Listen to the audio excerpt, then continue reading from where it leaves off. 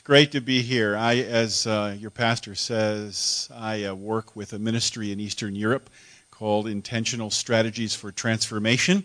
It's a kind of a brand new work in many ways. We just recently, this past summer, I was there and we were able to finalize all the paperwork that needs to be done to make us an official non-government organization there in Croatia, and God is using that, and I think going to use that in some tremendous ways to move the kingdom forward in a place that has very much struggled to see people coming to Christ. But God is giving us some new ideas for a new generation of young people, and this group of people that you had up on the platform leading us in worship this morning is kind of, in many ways, my target audience. The late high school, college, and the people in their 20s, our passion is to do leadership development among them to create a new generation of leaders that will move the kingdom of God forward in that part of the world where it has been dark for a long time, but the light's beginning to shine there. And God is doing some really important things. And one of the reasons we're having this seminar at 2 o'clock that all of you are going to come to, so I'm really excited about that, except for the ones of you that are going to Israel, but you're excused. But everybody else, 2 o'clock, we're going to talk about one of the ways that God is moving to help people, emerging adults, become leaders, and that's in the area of mentoring. Maybe a new term for you or something you don't really do a lot or know a lot about, but it's a powerful way, as Pastor Allen said, for us to use who we are, the skills God has given us, the experiences we have. Really, no matter how young or old you are, God has put some important things in your life that you can pass on to this generation of young leaders that in Croatia and other parts of the Balkans have almost no opportunity to connect with an older person who will take care of their life and move them into the place where God wants them to be working in the kingdom. So I encourage you to spend some time thinking and praying into that, and also just come at 2 o'clock, and we won't take a lot of your time, but just give you a way that we're piloting a program with Generations Church, we hope, that will begin to take what you know and connect it with young people there. So I think it'll be something that would be very important for you to connect to. So thank you for that.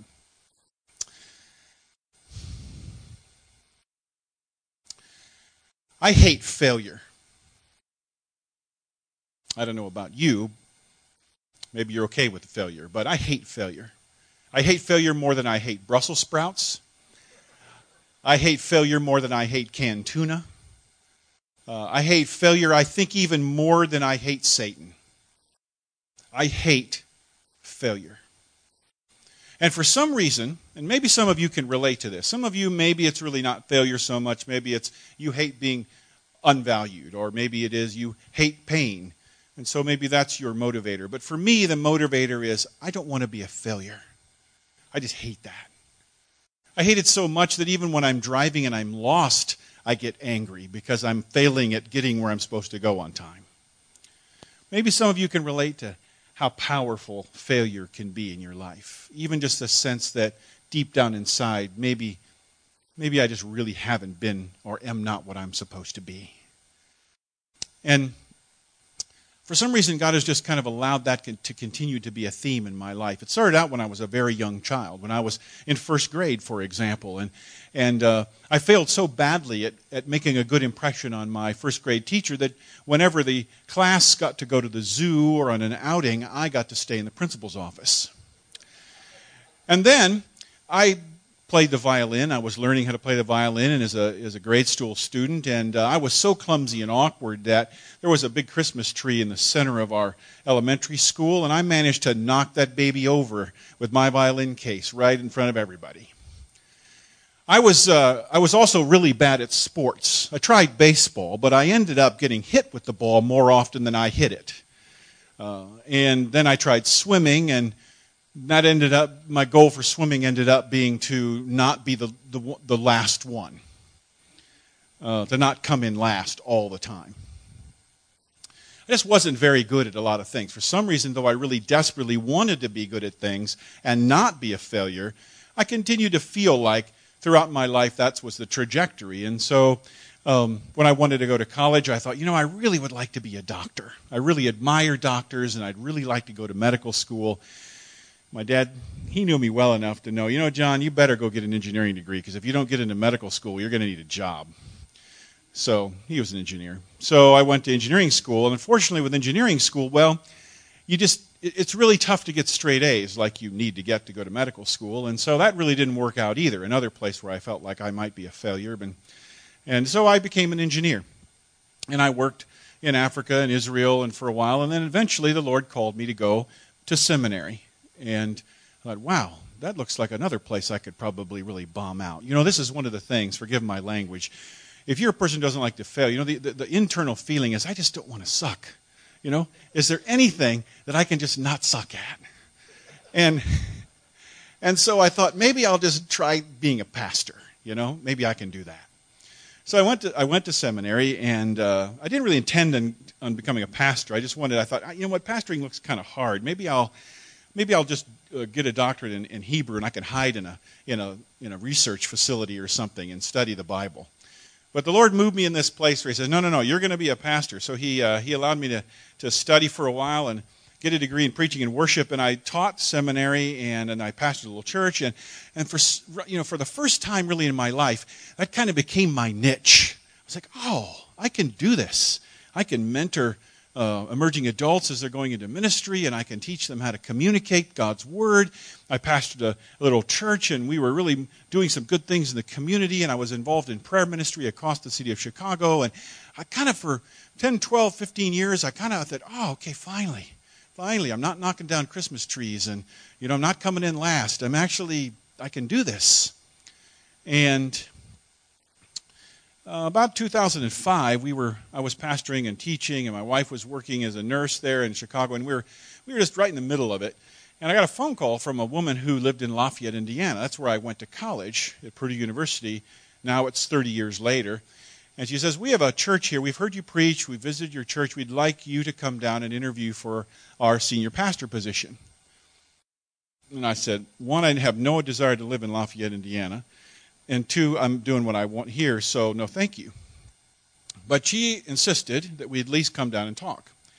So we came down, talked to the search committee. Then over a period of time, we got a sense that, it seemed like the Lord really was calling us to move down to Lafayette, Indiana, pack up, take my daughter who was in high school, take my wife out of her job, take me out of all the things I was doing, and move us down and plunk us down in Lafayette, Indiana, at a fairly good-sized church as a senior pastor. And after a weekend conversation and some preaching, they voted unanimously. When's the last time you all had a unanimous vote here in your church? They voted unanimously for us to come there. And I thought, okay, this must be what God wants me to do. Hopefully I don't suck at this. So, went down there, moved kit and caboodle down to Lafayette, Indiana, and there we were.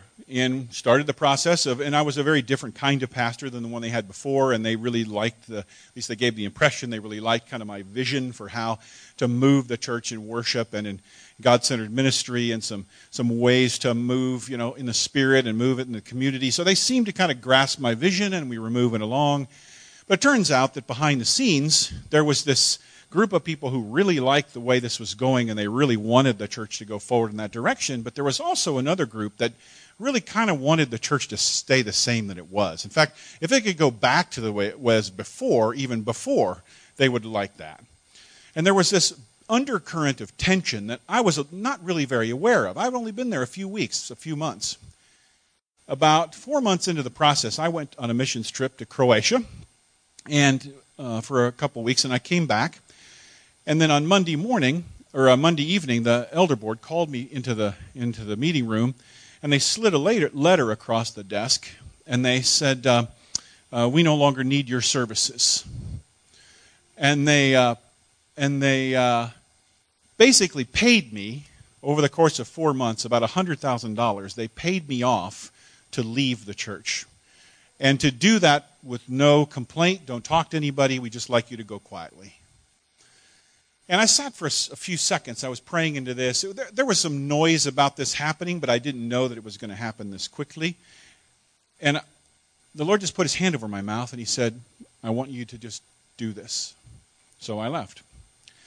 That would have been okay. Not really okay. It would have been painful. But to make it worse, they hadn't told the church until the following Sunday.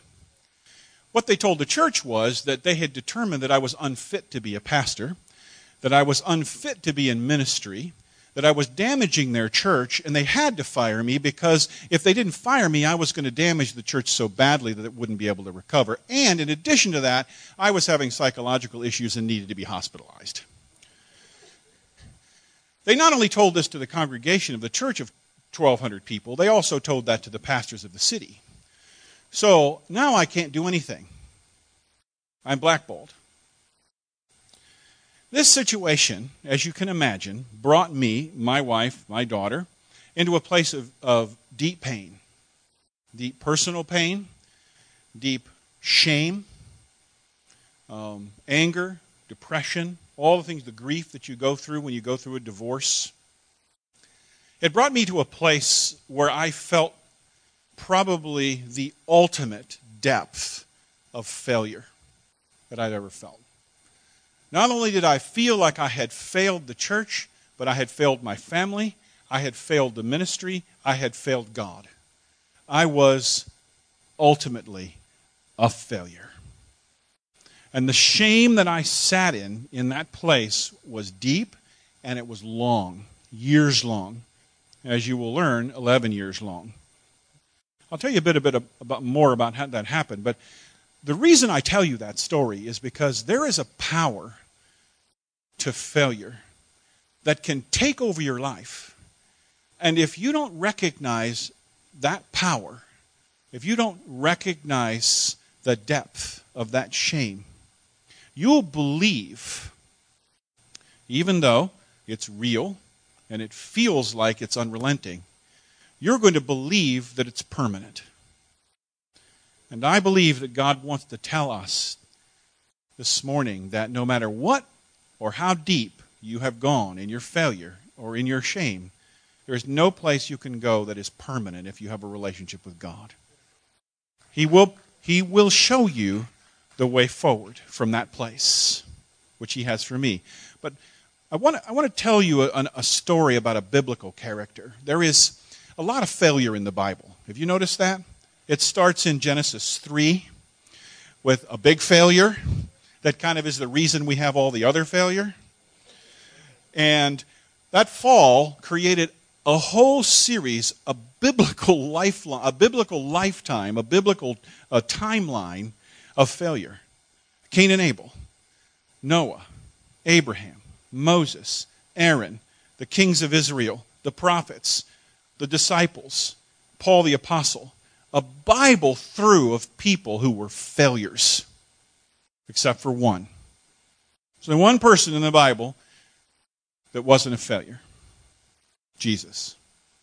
But other than Him, we don't have a great track record. I think that this is something that God wants us to understand and know about. That no matter how powerful and how poignant our failure may be, it is never permanent if you walk with God. There's one of those stories that I want to show you this morning because it's one that God has really used in my own heart to walk me out of the valley of the shadow of failure that I've lived in. That's a story of the Apostle Peter. You know that Peter dramatically failed, even though he wanted very much not to, dramatically failed by denying Jesus on the night of his death. And that failure, I think, caused a level of shame in Peter's life that required Jesus Himself to come for him to recover. And I want Peter, in fact, to tell you that story. This is if you can't tell, this is a fishnet here. And it's a very pretty one. Peter was a fisherman. And I'm going to put this on my shoulder just to remind you that it's actually Peter that's going to tell you his story. It was a dark night. Clouds covered the moon for some reason that night, though it was only a few weeks after Passover. And we were sitting in a boat on the Sea of Galilee. Jesus had told us after His resurrection that we were supposed to go back to Galilee and wait for Him there. And so that night, that's what we were doing. we got back to Galilee, and of course, we'd only been gone for 3 years, really, from what we had been doing. Everybody else was out there cleaning their nets and casting them into the water at night, and so we just decided we didn't have anything else to do, and really the only thing that we knew how to do with any success was to fish. So we got into our boat, and James and John and some of the rest of us, and we went out into the middle of the Sea of Galilee, the lake, and we fished. Or at least we attempted to. I mostly just sat, brooded, because I was in a place of such deep shame, such deep regret. There was such a powerful sense of failure in my own heart that I really didn't even have the emotional wherewithal to throw a net in the water. I really, in many ways, just wanted to throw myself into the water. I mean, what do you do after the kind of failure that I experienced? What do you do when you reject your best friend and pretend that you don't even know him just to save your own life? And I sat there and I brooded in the darkness that night while the waves splashed around our boat and we threw the net back and forth, but it was futile. We didn't catch anything. Kind of made sense, I guess. We weren't successful at least I wasn't going to be successful at fishing men. Why should I be successful at this? As the light started to kind of come up, dawn started to kind of break over the eastern side of the sea. One of us saw a figure standing out on the beach a couple hundred yards away, and he yelled out to us. He said, "Brothers, throw your net on the other side of the boat." As soon as I heard those words, something clicked into my mind. I've heard that before. I heard that same thing about 3 years ago when somebody said, "Throw your net on the other side of the boat." And we caught more fish than we could handle. And so we did. Incredulously, of course. We're fishermen. We know the lake better than some guy who doesn't even know how to get into a boat. But we threw our net on the other side of the boat, and of course it filled up with fish so fast we could barely handle it, breaking the nets. As we're being dragged into shore, we realized, wait a minute, we've heard this before. We know who this is. Someone says, "It's the Lord."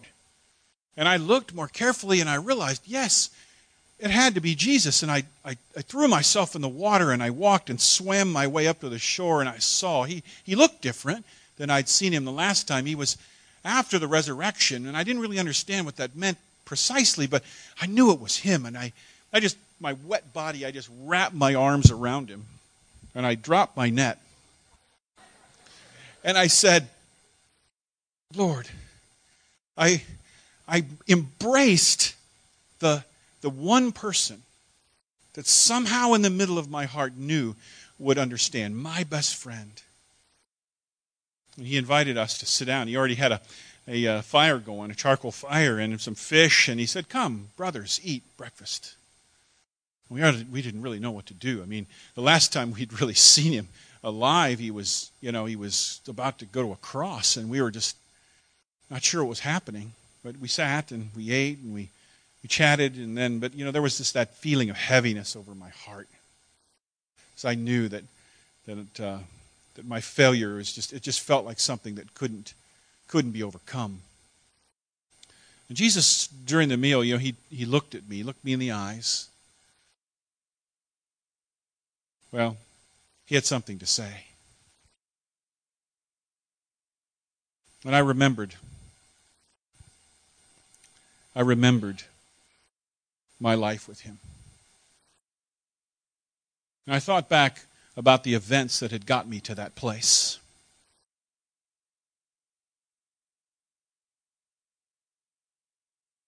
I remembered the life that I had had with him 3 years ago. He had, to those very shores, he'd called us. He called me and my friends James and John, and he said, "I want you to come with me." We didn't really know what that would entail, but for some reason there was something that was so compelling about Jesus when he had walked out of the desert and walked up to our lake and looked at us and said, I want you guys to follow me. I'm going to show you how to be fishers of men. So, for some reason we did. We had no idea what we were doing or what we were getting ourselves into, but we spent 3 years walking around and watching, talking with Jesus. We watched him as he would literally walk up to people and know what was going on in their hearts and tell them how to move toward God.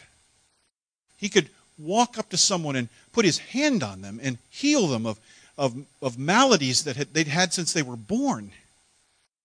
Blindness and deafness, and make people walk. He would cast demons. Demons would flee from him when he came to their presence, begging them not to harm them. He knew people's hearts. People would walk up to him. A woman walked up to him once and just grabbed a hold of his cloak. And she was healed of a disease she'd had her whole life. And then he would talk to us about the kingdom of heaven. He would talk to us about God and how God was our Father. He would show us how to pray. 3 years we walked with him and we saw him do miracles and walk people out of their pain and their shame and their illness and their sin. And he became our best friend. We became his friends. And he loved us and we loved him. And that was the relationship we had with him. And then we came to that Passover week. It was just it was just a few weeks ago. That Passover where we all went up into Jerusalem together. And as we got across the Kidron Valley and began to go up, someone brought a donkey up for Jesus to ride on. And people put palm fronds down on the street. And we walked and they all shouted, "Hosanna, Hosanna." This is the King David that has come to save us. It was a glorious moment. It was full of joy and energy. But at the same time, there were ups and downs that whole week as we went in triumph. But then Jesus came to the temple and he began to teach. He began to teach with such power and with such authority. Some people thought he was one of the prophets himself. But then there was this group of leaders and scribes and Pharisees and temple leaders and religious leaders, and they hated him. And you could see that they were plotting all the time. How could they capture him? And he went up on the opposite side of the valley, and he sat down and he looked out over the city of Jerusalem, and he literally wept as he prayed over the city, and he saw how lost they were and how much they didn't understand how God wanted to save them and bring them out of the forces of the law that no longer would save them. He wept over the city. He went in and he cast out all the money changers and he ran them all off because he said, "This is a house of prayer." And we didn't really even know what to think. It's like the culmination. Is this when you're going to actually bring the kingdom in? Is this when it's going to happen now? Then it was time for the Passover meal. On the Passover meal, and he took us to an upper room and we sat down together, and his demeanor changed. And suddenly he became very serious. His words carried weight. And he began to talk to us about, as he took bread and said, "This bread is my body, which is broken for you." This was strange language for the Seder meal. Took one of the chalices with wine in it, and he said, "This is a blood. This is my blood, the new covenant." And we'd heard him talking about eating his flesh and blood, but we didn't really completely understand that. And now he's saying, "This is what I want you to do. This is how you're going to live after me once I'm gone. You're going to live together under this covenant." Of course, we were talking about what was going to happen, and I was adamant. "Jesus, nothing's going to happen to you. I personally am going to protect you. I personally am going to die for you. Nothing's going to happen here. These Jewish leaders are not going to be able to take you. We're going to protect you." How little did I know of my own heart. How little did I know how weak I really was. He looked at me and he said, "Peter, Satan wants to sift you like wheat. But I've prayed for you so that after you fail, you'll be able to come back." And I'm thinking, nah, I'm not going to fail. I got this. We sang a hymn, and We went across the valley to this little grove of olive trees, Garden of Gethsemane. And as the moon was glinting off of the silver leaves of the olive trees, Peter went kind of between their gnarled roots and went away from us a little way and knelt down and prayed. But as he was praying, we could see we were going in and out of sleep. We could barely stay awake. But when our eyes were open, we'd look over and we'd just see his entire body convulsing. He was being overcome by the decision, by the agony of what was happening and about to happen to him. He was sweating drops of blood. Sometime into the evening, he stood up and he composed himself and he said, "They're coming." We could see the torches winding their way across the valley. We could hear the clanging of the swords and the shields on the soldiers. And they came up into the garden, and Judas walked up and kissed Jesus on the cheek. And at that point, they grabbed Jesus. But he didn't resist. It was almost as though he expected this to be happening. It was as though he wanted it to be happening. They tied his hands and they began to lead him off. I was so angry I wanted to kill all of them. I grabbed my short sword. I ran up to a servant and I sliced his ear off. I wanted to kill every one of them. And Jesus turned around and said, "Put away your sword." He touched the ear of the servant and healed it. And then he allowed them to take him away. And all the rest of the disciples just kind of scattered off into the darkness. They didn't want to have any part of this. They were afraid. And John and I we just simply couldn't let this happen to Jesus. We had to see what was going to happen. And so we kind of waited, and then we followed at a distance. We saw that they took him up into Jerusalem, into the high priest's house. There was a courtyard. They took him into the courtyard, and John knew the servant girl at the door, so he whispered something to her, and they let us in. And it was chaos in there. It was a mob scene. The soldiers and the other people in there were just crowding around Jesus and hitting him and yelling at him and cursing him and punishing him. And we stood around a coal fire that had been set up by some other people, and we just kind of were watching. I was just feeling, what is going on here? What should I do? I mean, in one hand, I wanted to run up and just kill all of them and scatter them and grab Jesus. And at the other part of me just wanted to cower and didn't know what to do. Sat by the fire and warmed my hands, and eventually there was a girl there, and one of the servants, and she kind of looked in the firelight. She looked at me and she said, You're one of his disciples, aren't you?" You know, when she said that, something inside my heart changed. All the resolve that I'd had to protect Jesus at any cost, to give my life up for him, suddenly melted. And when I realized, and when I listened to how badly they were beating Jesus, and when I saw that his life was in danger, I panicked. And something inside me said, "Protect yourself." So I told the servant girl, "I don't know him." My heart sank. "What do you mean, you don't know him? He's your best friend. You just spent 3 years with him. You don't know him?" I shrank back, waited for a little while longer, and kind of thought through the relationship that I had with Jesus and all the things that we had done together and how important he had become to me. And then how did we get to this? And I heard them yelling, and I heard them beating him. Never made a sound. He didn't cry out.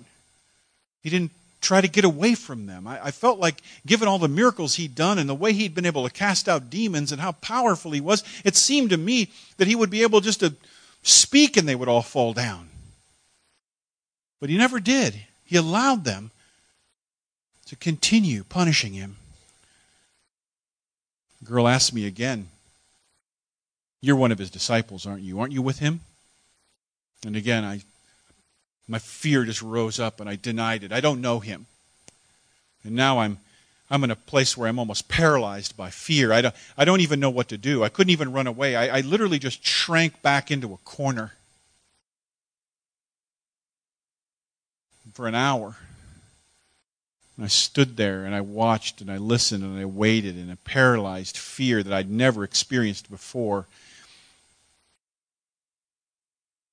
And someone else walked up to me. Man, this time I think, one of the soldiers maybe, and they looked at me and they said, "Hey, wait a minute, you have an accent. You have a Galilean accent. You're from Galilee, aren't you? You're one of his disciples. I know you are."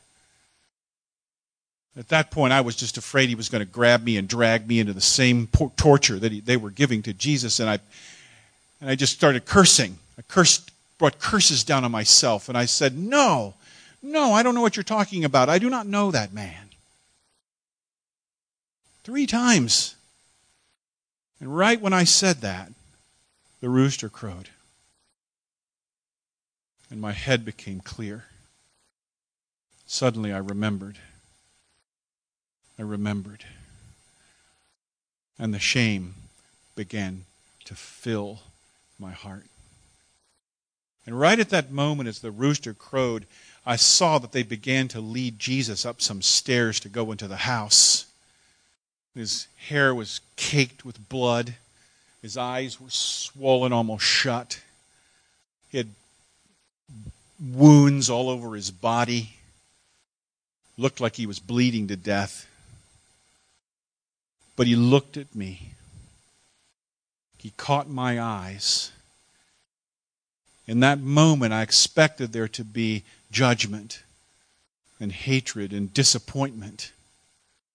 But that wasn't what was in his eyes. As he caught my eyes, my glimpse, the only thing I felt was compassion.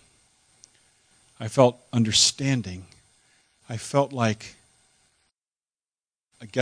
kind of like him saying, "I got this.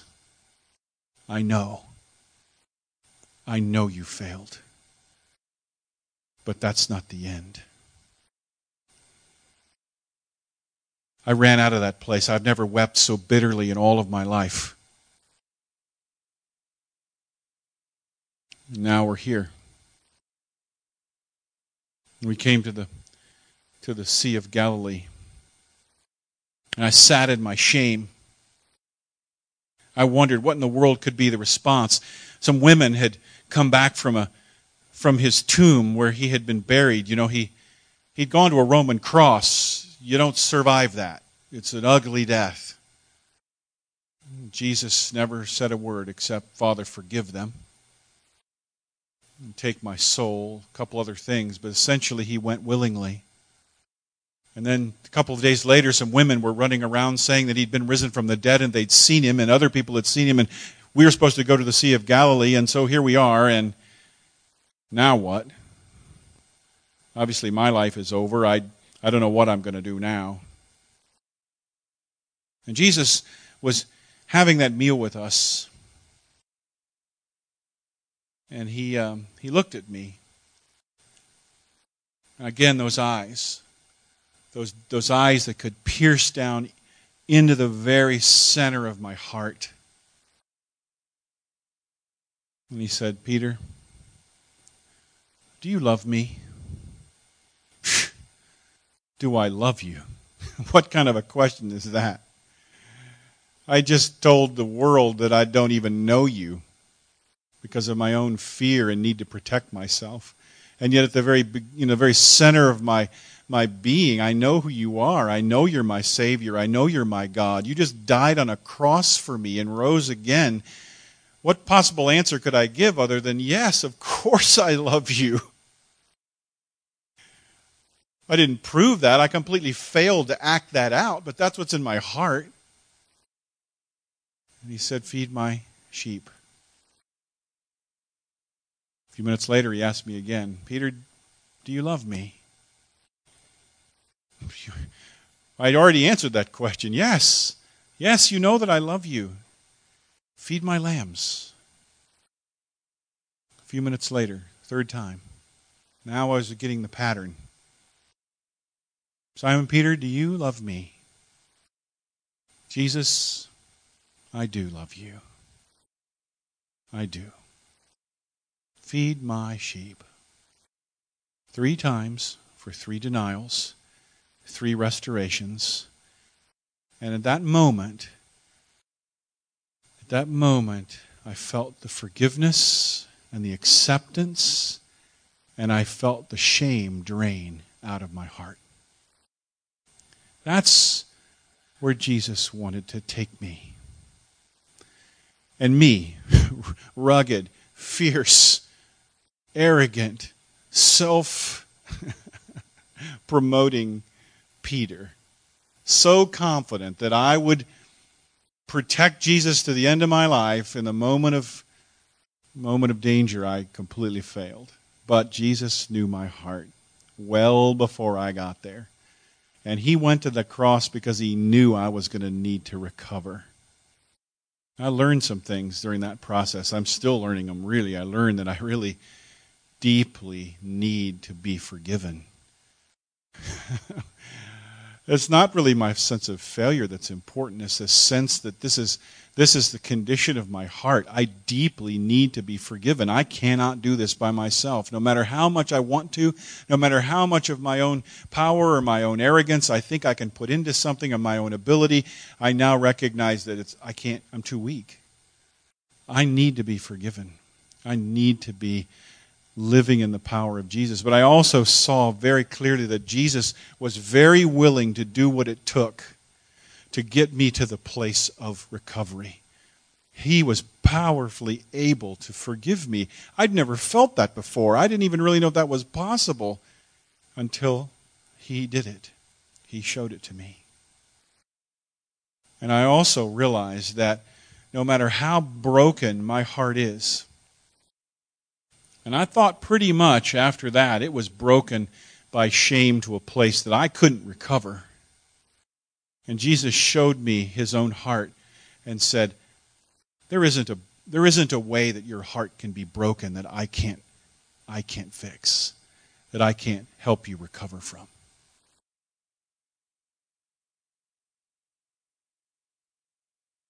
Jesus said, wait. Go to Jerusalem and wait. And about 50 days later on Pentecost, we were all standing in an upper room. And I'd never seen anything like this before, but the Holy Spirit came down on us so powerfully.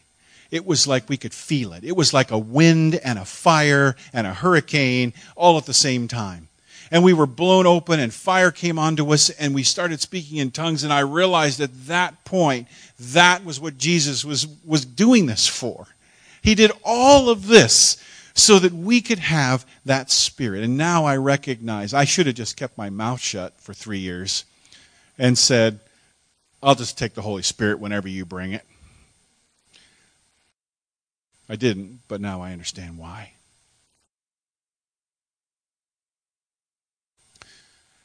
That's a powerful story, isn't it? To listen to a guy who actually denied Jesus and then saw and felt the recovery. And I think what Peter would tell us is that, you know what? I needed to do that. I needed to fail like that. Because that was the only way I would really understand the power and the depth of the forgiveness and the recovery by grace of Jesus for me. That's who he is for us. And I too, now, as I look back 11 years after that, what I consider to be the ultimate failure in my life, where I failed my family, where I failed a church, where I failed even God, I came to that place, and I come to that place and I realized, you know what, that needed to happen. Because God needed to walk me through that valley of failure so he could bring me out to the other side so I could see who he really was. 3 weeks ago, God gave me a set of signs during this 11-year process. The sign that he gave me early on, he told me that you're going to meet people from that church. You're going to meet elders. You're going to meet people from the church. You're going to meet leaders. Some of them loved you. Some of them hated you. And as you meet them, you're going to know that you have been in the process of recovering by grace, because every time you meet one of them, you're going to be able to talk to them without fear and without shame.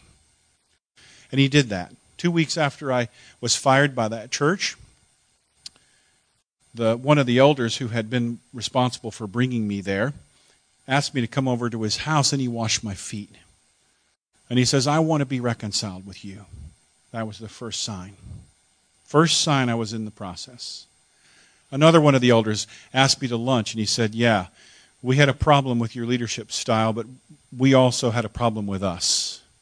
And I want to personally be reconciled with you.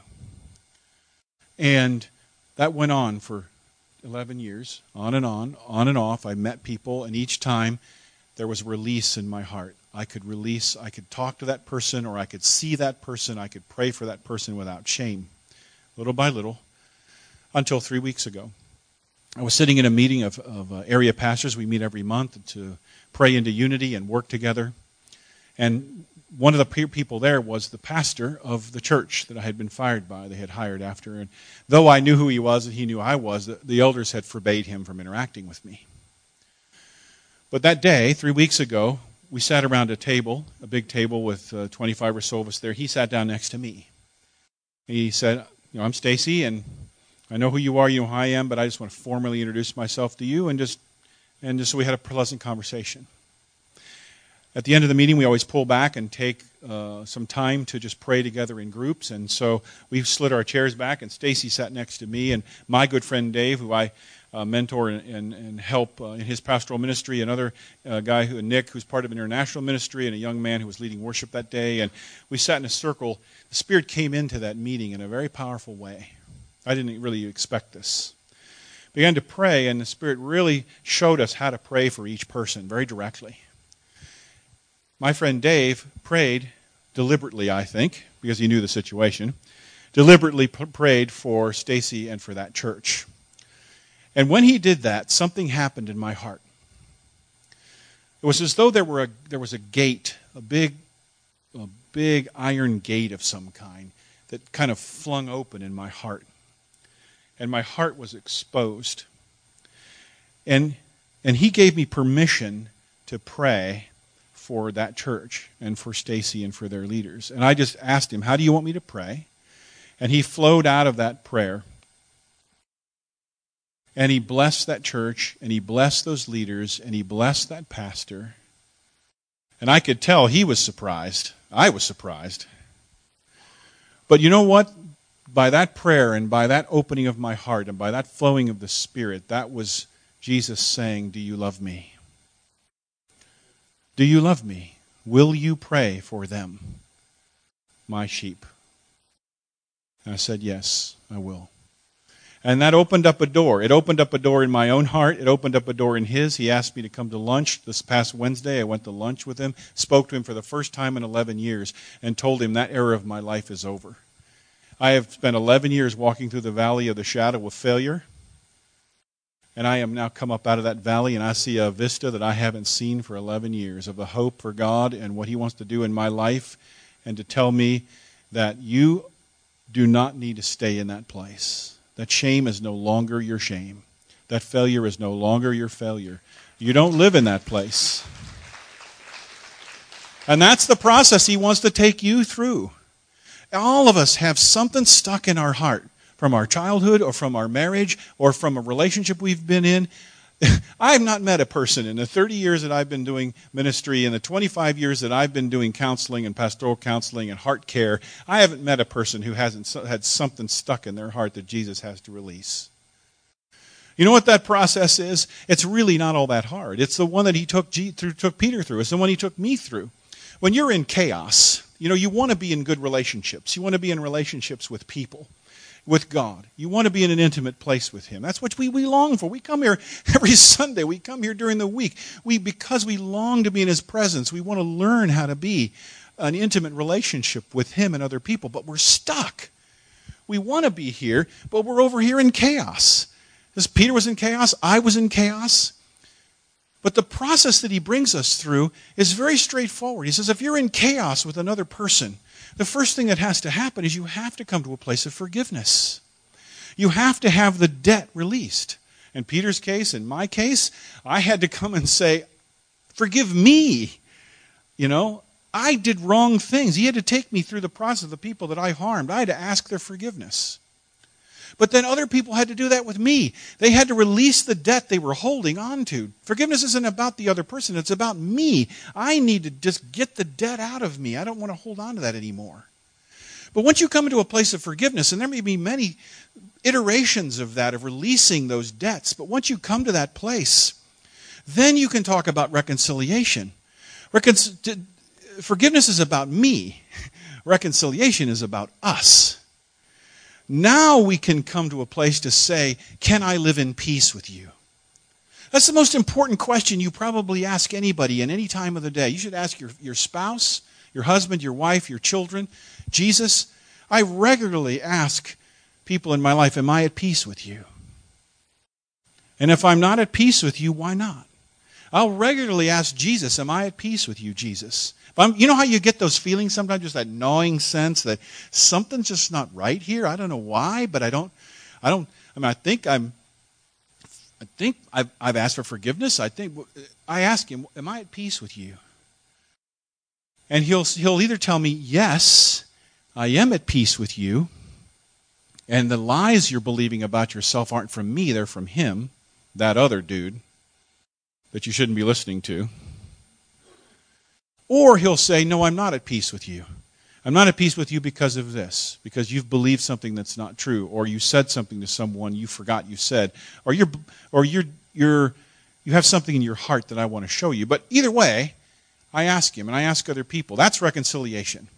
Reconciliation is different from forgiveness. Forgiveness is, I let the debt off. Reconciliation is, am I at peace with you? Only when you can say I'm at peace with you can you then move to a place of trust. If I move to a place of trust with someone, that says, I'm willing to be hurt again. I don't want to be hurt again, but I'm willing to open up my heart with you and come into a relationship with you where I actually am willing to be hurt by you and go back to recovery if I need to. But you're worth it to me. I want to trust you. From a place of trust, you can move to intimacy, which says we have a mutual caring relationship with one another that takes care of each other's hearts. Now I'm in relationship. So often when we're in chaos or we enter into a relationship, the first thing we want to do is jump to intimacy. You see so many young people get together and they bond up. I'm your boyfriend, I'm your girlfriend. We got on Facebook. I'm in a relationship with Sarah. You know? And the first thing we do then at that point is, let's do intimacy because that's the fun part. All right? And so they do intimacy in whatever way. If they're Christians, they do it one way. If they're not Christians, they do it another way. And they do their intimacy thing, and then they realize, well, that just busted up my heart. And now they don't know what to do. When really what they needed to do was they needed to enter the relationship on this side and say, is there anything in my life that I'm holding on to I don't forgive you for? So you see the pattern. Okay? Just remember that pattern. Forgiveness, reconciliation, trust, intimacy, relationship. Okay? That's a process that Jesus wants to take you through every time you're in a place of shame. You don't need to live in that place of shame. You live up here, life, relationships, come to church, pray, go to meetings, do my thing, take care of my kids, go to work. You live in life. And down here is intimacy with God. He deeply wants to be intimate with you, and he wants to know your pain and share where your heart's at. He wants to be down here. But you know what's between life and intimacy? Shame. And everybody's got this. For some it's this deep, and for some it's that deep, and for some it's this deep. Shame here that keeps you from getting down to where God is. And he says you don't have to stay there. He says, no matter how powerful or poignant your shame is, it is never permanent. If you are in a relationship with God, there is never an amount of failure that you can live in that his grace cannot take you out of. That's where you need to be, and you need to believe that. So you ask him right now, am I at peace with you? If I'm not at peace with you, is there some shame in my heart that I have not let you come into and take me out of? Okay? Share that with somebody. Believe it, first of all. Share that with someone you trust. There's people here who will pray with you. Now, throughout the week, You don't have to live in that place. Okay? So just make me that one promise before you get ready to come at 2 o'clock to this amazing meeting we're going to have about Eastern European missions. Just make a promise to Jesus in yourself that you're going to come to peace with him. Okay? You're going to leave the shame. Thank you, Jesus, for the cross. Thank you for the powerful way that you come into our lives and you point out to us that no matter how badly we believe we have failed, maybe some desperate acts of sin that we've been involved in. Maybe we've done things, used people in ways that we know were hideous and evil. Maybe we've had things done to us that were hideous and evil and shouldn't have happened. But you, Jesus, you want so much to come into that place with your healing touch. You want to come into that place in our hearts and show us that you can release us from that. We don't have to live in pain. We don't have to live in shame. We can live in a place of forgiveness and peace and trust and intimacy with you and with the people around us. So give us the courage, Lord. Give us the faith and the courage to look down in there and let you look down in there and say, daughter, son, come with me. Come with me out of that place. So do that for us, Lord. Fill us with your Spirit. Pour your Spirit out over your sheep here and let them know in a deep place how much you love them. That you sing over them and you dance over them and you exult over them with love. Because that's who you are. Good, good Father.